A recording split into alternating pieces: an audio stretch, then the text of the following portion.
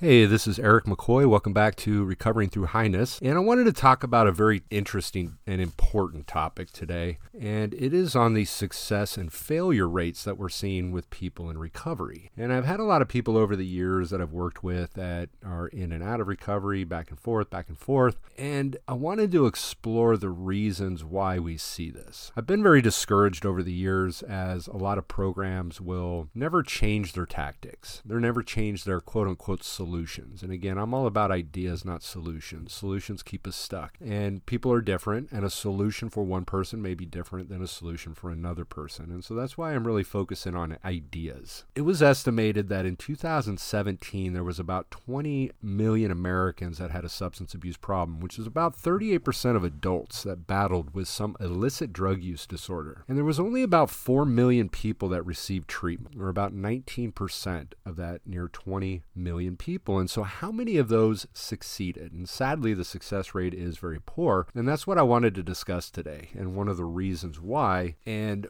something that I had looked at many years ago when I opened up my own program in Anaheim, I wrote a workbook, and I really thought about the differences between the people that succeed versus the people that aren't succeeding. And we'll talk about the end on this about failure. I had written that book, Pain, Failure, and Misery Are the Stepping Stones to Success, and I obviously talk about failure. And so I wanted to discuss briefly at the end of this what that actually means, and does anybody really have to fail? And when I thought about why people succeed, the first thing that always comes to mind is motivation. The reasons why we do the things that we do. And if we look at it from a 12-step standpoint, and again, I'm not a big 12-step person, although it was the foundation for me. There was a guy that wrote a book about debunking the 12-step program. And the reason that he wrote this was because the success rate that he identified for the 12-step program was somewhere between 5 to 7% of the people that actually made it that went into this program. And if you look at percentages wise, how many of those people that go into the 12-step program are forced by the courts? Or how many of those people go in there because the treatment programs they're in are forcing them to go, or they're living in a sober living house and they're required to attend so many 12-step meetings to live and stay in that house? And that percentage is very high. And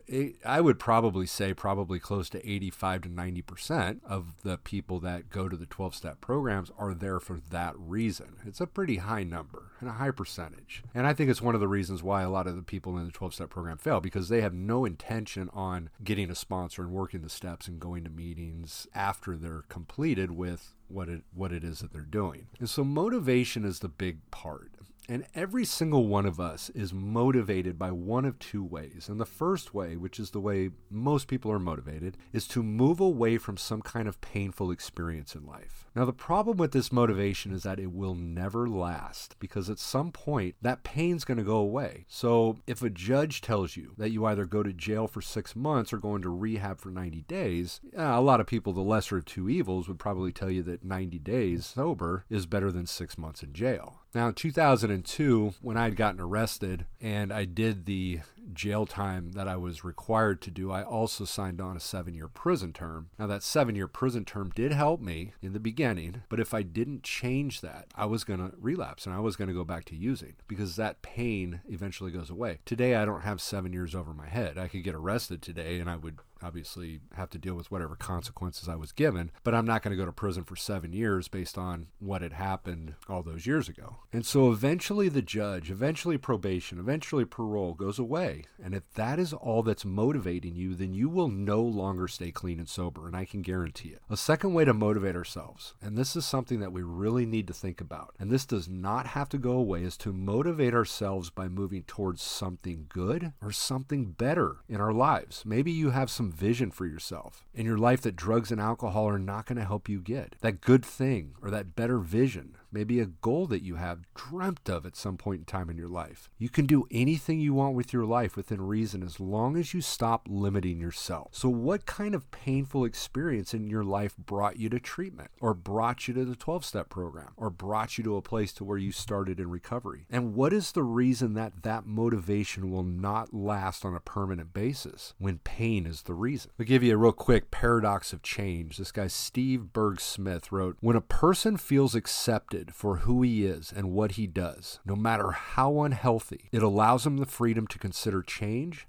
rather than needing to defend against it. So have you ever had a dream or a vision of what you want your life to look like? And if so, what is it? Think about it. Our mind does not know the difference between what we tell it and things that we experience. So let's create a positive reality for ourselves. If you were to stay clean and sober, where do you see yourself a year from now? Now, all of us create our own reality, and it can be a positive reality or a negative reality. And so it's not something I can actually tell you how to do because you already do it, but I'm going to explain it in a fashion of what this actually looks like. So how do we create our own reality? Well, the first thing that starts with is our thoughts. Our thoughts create. Now, one of the things that people that use drugs are always running from are their feelings. But if we wanted to create a positive reality in our life, this is where we can utilize our feelings. Our thoughts create, but our feelings can inspire us. The third concept of what it takes to get that reality is our choices. Remember, I had mentioned before in a podcast that choice is the father of freedom. And the fourth thing is beliefs. You have to believe that you can do it. Beliefs we have can either empower us or they can debilitate us. What can you get excited or passionate about in this new life of recovery? The people that make this thing, they get excited, they have a drive, they have a vision, they have a passion, and those are the things that drive them, and those are the things that help them hold on to it. So another failure that I see with a lot of clinicians out there is that they talk about things or they tell clients things, but they don't teach it. And so I want to tell everybody that I am one that never tells anybody anything unless I am able to actually teach them how to do it. Because if I'm unable to teach somebody how to do it, then I don't really understand it. And impulse control, which is the next thing that I wanted to discuss, because I think that is a major reason why people fail, and it really is an excuse that people make. And you hear clients all the time, oh, I just have poor impulse control, or you hear clinicians that also utilize that same thing and or you need to just learn impulse control, but they don't tell them how to do it. Every single one of us does everything that we do for a reason, and drugs and alcohol are no exception to this. We can act on impulse, thinking only about one reason for doing something, not considering other factors that may play into this decision. So drugs or alcohol may provide an immediate relief for a stress, maybe boredom, anger, or emotional pain, but then you regret the long-term consequences that follow. Impulse control or good decision-making skills require the ability to defer immediate gratification for a bigger goal in life. Every action in your life has a consequence, and there are positive and negative consequences to everything that we do. So it's time that we start living with an active mind rather than a passive mind, and start thinking about consequences before doing things, which is the most important tool to learning impulse control. And that's what impulse control is. So we look at our options. We say, hey, this is what I'm looking at, and these are the choices that I have. These are the options that I have. And one example that I always utilize with clients or people with substance abuse problems is the decision making on whether I want to stay clean or I want to go out and use. Impulse control is the only way that you're going to get people to make a decision that they want to stay clean and sober. I can sit there all day long and tell people that they have a problem, what they need to do, what they should do. But if they don't believe it, they're not going to do it. So part of what we need to do is we need to help them make the decision for themselves. And part of that is the concept of impulse control. Impulse control is about identifying consequences, looking at what are the results, what's going to happen if I make this decision. We need to get them to a place to where they no longer can use the excuse of, oh, I have poor impulse control. So what were the reasons that you started using drugs or alcohol? I look at methamphetamine, which was my drug of choice, and I can say it gave me confidence, it made me feel good, I was more outgoing, and so I had positive consequences to it. And then when did alcohol or drugs become a problem? The real tool behind impulse control, and in the beginning we want to sit down and actually write it out until we can learn how to do this just as a natural habit. But if you were to utilize drugs or alcohol as an example, I can only think of two options. You have using or sobriety. Those are really the two options you have. And so if you sat down and you looked at and you wrote out what are the positive consequences to sobriety? What are the negative consequences to sobriety? Flip the paper over. What are the positive consequences to using? And what are the negative consequences to using? So I'm going to give you a quick quote here. This is a guy by the name of E. Stanley Jones. And he says, everybody eventually surrenders to something or someone. You're free to choose what you surrender to, but you are not not free from the consequences of that action. And so if you were to do that list, looking at the positives to using can actually be a very, very good thing, since some of them may not be so bad. If the positives to sobriety, though, outweigh the positives to using, then maybe we can find alternative ways of achieving the same thing without having to use drugs or alcohol to get them. Think about it. So if I come to the decision myself that the best choice and the best decision, as I'm learning impulse control, and the best decision for me to make is to stay clean and sober. But on the flip side, and what takes a lot of people out, is the immediate gratification factor to fulfill what they are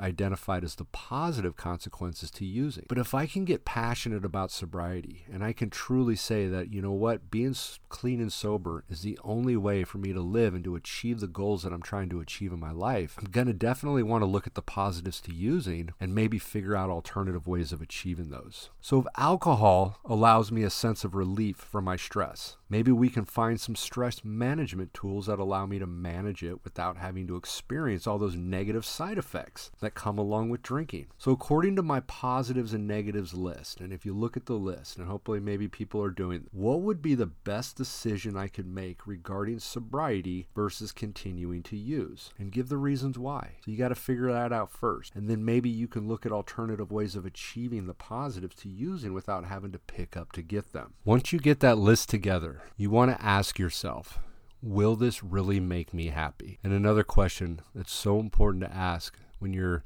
looking at impulse control, am I willing to pay the price? Because whether you like it or not, you will pay the price. So we've discussed motivation and the reasons why people fail if they are motivating themselves by moving away from pain and never moving it towards the things that they want in their life. People get sober because of what they don't want, while people stay sober because of what they do want. And then we talked about impulse control, the ability to learn how to make good decisions in life. So now we come to commitment. The only way that you will find long-term sobriety or clean time is you have to be committed to it. Relapse is not a part of sobriety or recovery like many people tell you. It's actually an excuse. I've been in meetings before and I hear people do this all the time that, oh, I slipped, I fell, I have a disease. It's actually an excuse because many people believe that relapse is inevitable and they'll eventually slip or fall. But relapse is a choice, just as sobriety is a choice. If I become truly committed to sobriety, I can stay sober no matter what happens. And that's what true commitment is. True commitment says that I can stay sober no matter what. There doesn't have to be anything in my life that I have to get loaded over. This may sound a little crazy, but I had a client I was working with many years ago who we discussed this concept of commitment. And he was adamant that I am committed. I'm fully committed. And I looked at him and I said, what if your kids die?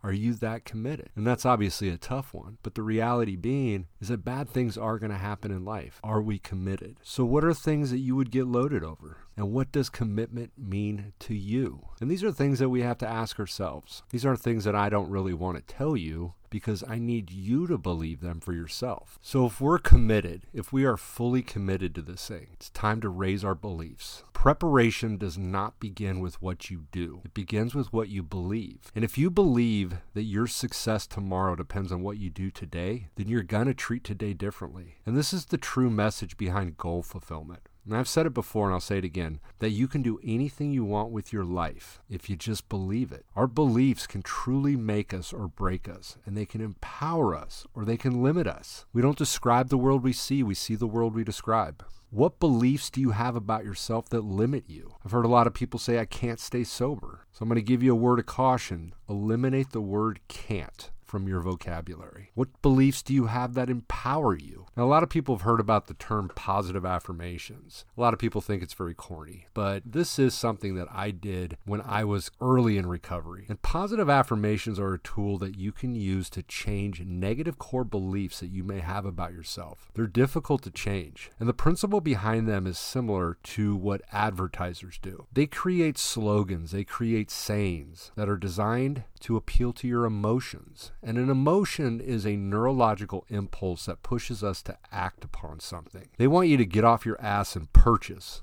what they're trying to sell. They're relentless. They're consistent. and they use all the different forms of media. They use TV, they use radio, newspapers, magazines, billboards. And with positive affirmations, we're using the same principle. You create a saying that's designed to empower you and appeal to your emotions. The most difficult part about positive affirmations is what you have to do next. So you create them, but then you have to repeat them over and over and over throughout the day so they can sink into your subconscious. Your mind doesn't know the difference between what you tell it and things that you experience. This is also why people can lie to themselves over and over and start to believe their own lies. So I'm going to give you the concepts on positive affirmations, and I hope people do these. I encourage people to create some positive affirmations. And the first concept is you have to write them in I statements. They need to be positive, so you don't want to ever say I am not something. And they have to be written as if they are already currently happening today.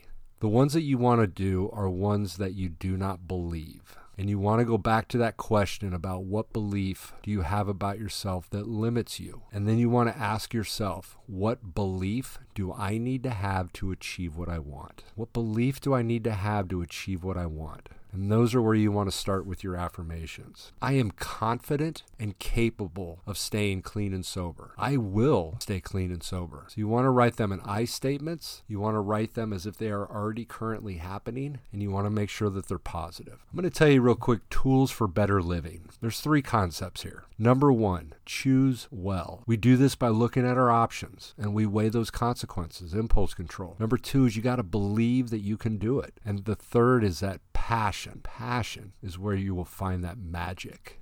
Acronym for magic, make a greater individual commitment. Got to have magic. So where could you apply some magic? Are there relationships or associations in your life that rob you of your passion? Get rid of those people. You want to have people in your life that love you, care about you, that got your back, and that will do anything to help you if you're in dire need. Self-discipline. Self-discipline is that correction or regulation of yourself for the sake of improvement. So what does self-discipline mean to you, and how can you apply it to your life? John Maxwell, he made a statement. He said, personal breakthroughs begin with a change in your beliefs. Why? Because your beliefs determine your expectations, and your expectations determine your actions. So it's time that we change, and we no longer need to fear change. Self-esteem does not find change frightening. So let's walk through our fears. What are the things that you have a hard time changing? Or what are you fearful of changing? There was this guy, Eric Hoffer, who said, in times of change, learners inherit the earth, while the learned find themselves beautifully equipped to deal with a world that no longer exists. I've said before, I'm an author, I'm a teacher, but I'm also a student. I got to remain a student. This guy, James Lohr, made a statement. Crisis and adversity are deeply woven into the fabric of human existence. Train every day to get as tough as possible. Exercise consistency, discipline in all areas of life in order to be prepared for the inevitable emotional hit. Life's difficult, life's hard, but we can walk through this. We can walk through it together. We got to set goals. We got to know where we're going, what we're doing, how we're going to do it, and why we're going to do it. Identify a goal.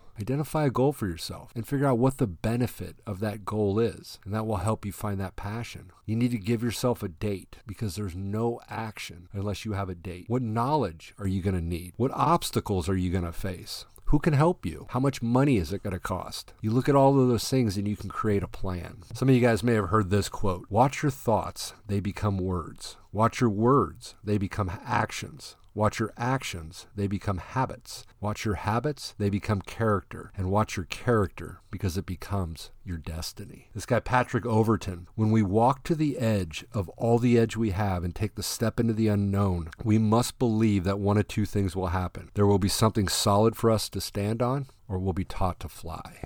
And that's faith. Got to have faith. So self-esteem is defined as having the confidence in your ability to solve simple problems, difficult problems, the ability to think, speak what you think, and the confidence to accomplish what it is that you put your mind to. And the other definition is related to your self-worth and self-respect. Addicts and alcoholics typically have low self-esteem, and since they usually will avoid problems, numb their feelings, lack the confidence to accomplish tasks without the use of drugs, and obviously lack self-respect, since we can't say that we are completely ignorant to the harmful effects that drugs and alcohol has on us physically, mentally, and spiritually. So we've already touched touched on a couple of components of self-esteem, such as goal setting and impulse control. So I want to talk about integrity, assertiveness, acceptance, and self-responsibility. Integrity is basically a code that we create for ourselves by defining our values, our morals, and then we live by them. Honesty is a component to integrity. So we're going to look at this also. So many people think of it as the things that you do when people are watching, and are they the same things that you do when nobody's watching? And so this is where you do need to briefly describe your values, or the things that you really think are important. One reason that I believe people relapse is because they lose focus on their values. Now, how many of those things that you value will you keep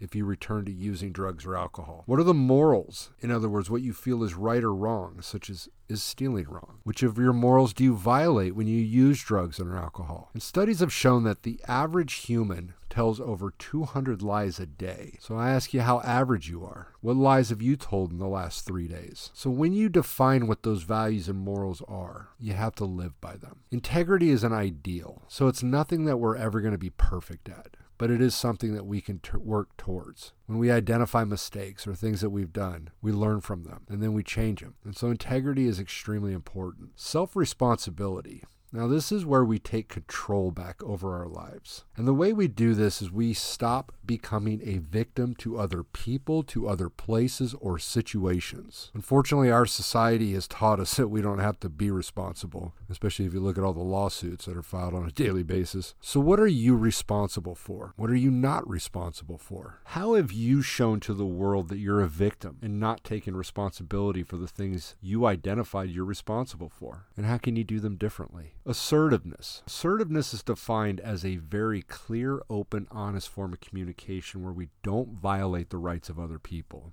unlike aggressiveness. And aggressiveness is appropriate on the defensive, but it's never going to work on the offensive. If I'm trying to get a message across to you, then I don't want to put you on the defensive because you'll not hear the message I'm trying to get across to you. If you're passive, then it's obviously important for you to understand that you do have certain rights as a human being. And what are those rights? You have the right to speak your mind. You have the right to say anything and everything that you want to say. You have the right to your own beliefs, just as I do. Who do you have a hard time speaking to appropriately? And why? And who speaks to you aggressively? Boundary setting is an important part to asserting yourself. You'll never be in a healthy relationship unless both parties know how to set boundaries with each other and then abide by those boundaries. We use I statements. Define what they are doing. Tell them what you need them or want them to do. And the most important part is to tell them that if they continue doing whatever that is, what your consequence will be. So an example would be like, I feel angry when you speak to me this way. I need you to lower your voice, stop calling me names, and respect me as a person that you say you care about. Now, if you continue to do this, I will remove myself from your life until you can do these things that I need you to do. So whatever boundary you set, make sure you're willing to follow through on the consequence. So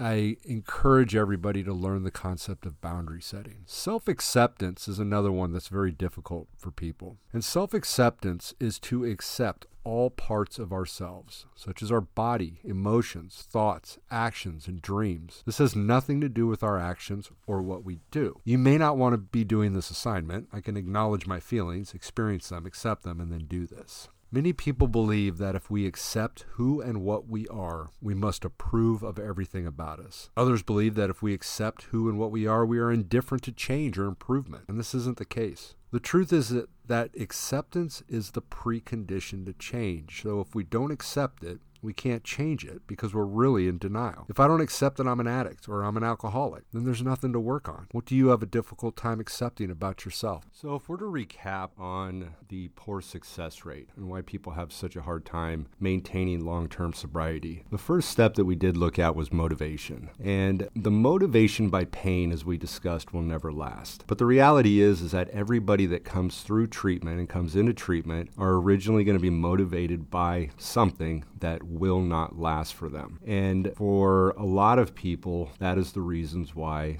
they don't make it. They're not really doing it because of what they want for their life. They're doing it because of what they don't want in their life. And again, eventually that pain will go away. A lot of people originally fall into the what we can call the fuck-its. And these are people that really don't care and they really don't want this. I've been in that spot many times. What is that a sign of? It's a sign of poor self-esteem. It's a sign that I really don't care about myself and that I really don't love myself. And that's another place that we really want to look at is self-esteem. You have to care. And then once I'm able to care, then I have to learn to start making better decisions. And I have to look at impulse control. That exercise we talked about with the pros and cons and the positives and negatives to sobriety versus using is many times based on the idea that, yes, I do want to stay clean and sober, but then those cravings hit. My mindset starts to change. I start thinking differently. But then I need to take a step back. I need to sit down, grab pen and paper, and start writing out what those positives and negatives are to relook at what do I really value in life? What's important? I believe that if we went to the 12-step program and we looked at that first step, we admitted we were powerless over whatever and our life is unmanageable. I believe that if people believe that they are 100% powerless while using, they're never going to use again. Most of the people that relapse believe that they are 80% powerless, but that leaves 20% power. And for that drug abuser's mind, and especially in that time of craving, and they're going to latch on to the power, so that 20%. And one of the main keys of what I discussed and the thing that will absolutely make it or break it is that commitment. You have to be committed. You have to make that decision that I will stay clean and sober no matter what. There's nothing that has to happen that I'm going to get loaded over. I have to be committed. So many people that relapse, they're not committed. Yeah, they may want it. Yeah, they may have interest in staying clean and sober, but once something bad happens, then they have excuses. And that's usually what it is. It's excuses that people make. Like that quote I had said,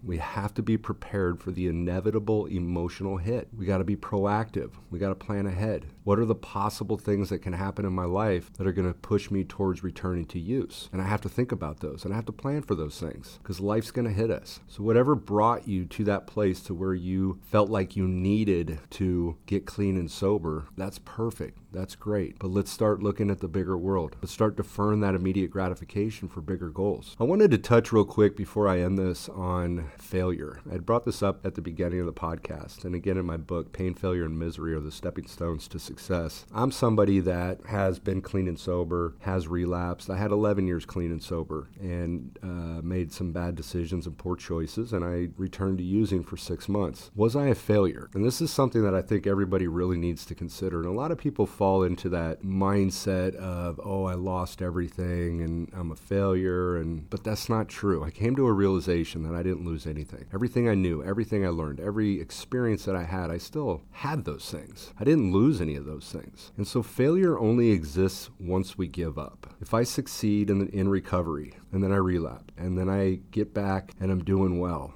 and then I return to using. Am I a failure? I am if I stop. But if I keep moving forward and I do it again and I eventually reach that place where I've achieved it, I've done it, I've set my goals, I'm doing things with my life, I'm empowered, then I never failed. I just had to take some additional steps to get to that place of success. So failure doesn't exist. And I'm very excited about some future podcasts I have. I'm going to have Jody Barber on a podcast hopefully coming up soon. And she was the creator of Overtaken, that documentary. And I'm going to talk about some various different topics. And I'm really excited because I'm setting up some other interviews and having some other people on the show. So please stay tuned. I want to thank you again for listening. And this again is Recovering Through Highness.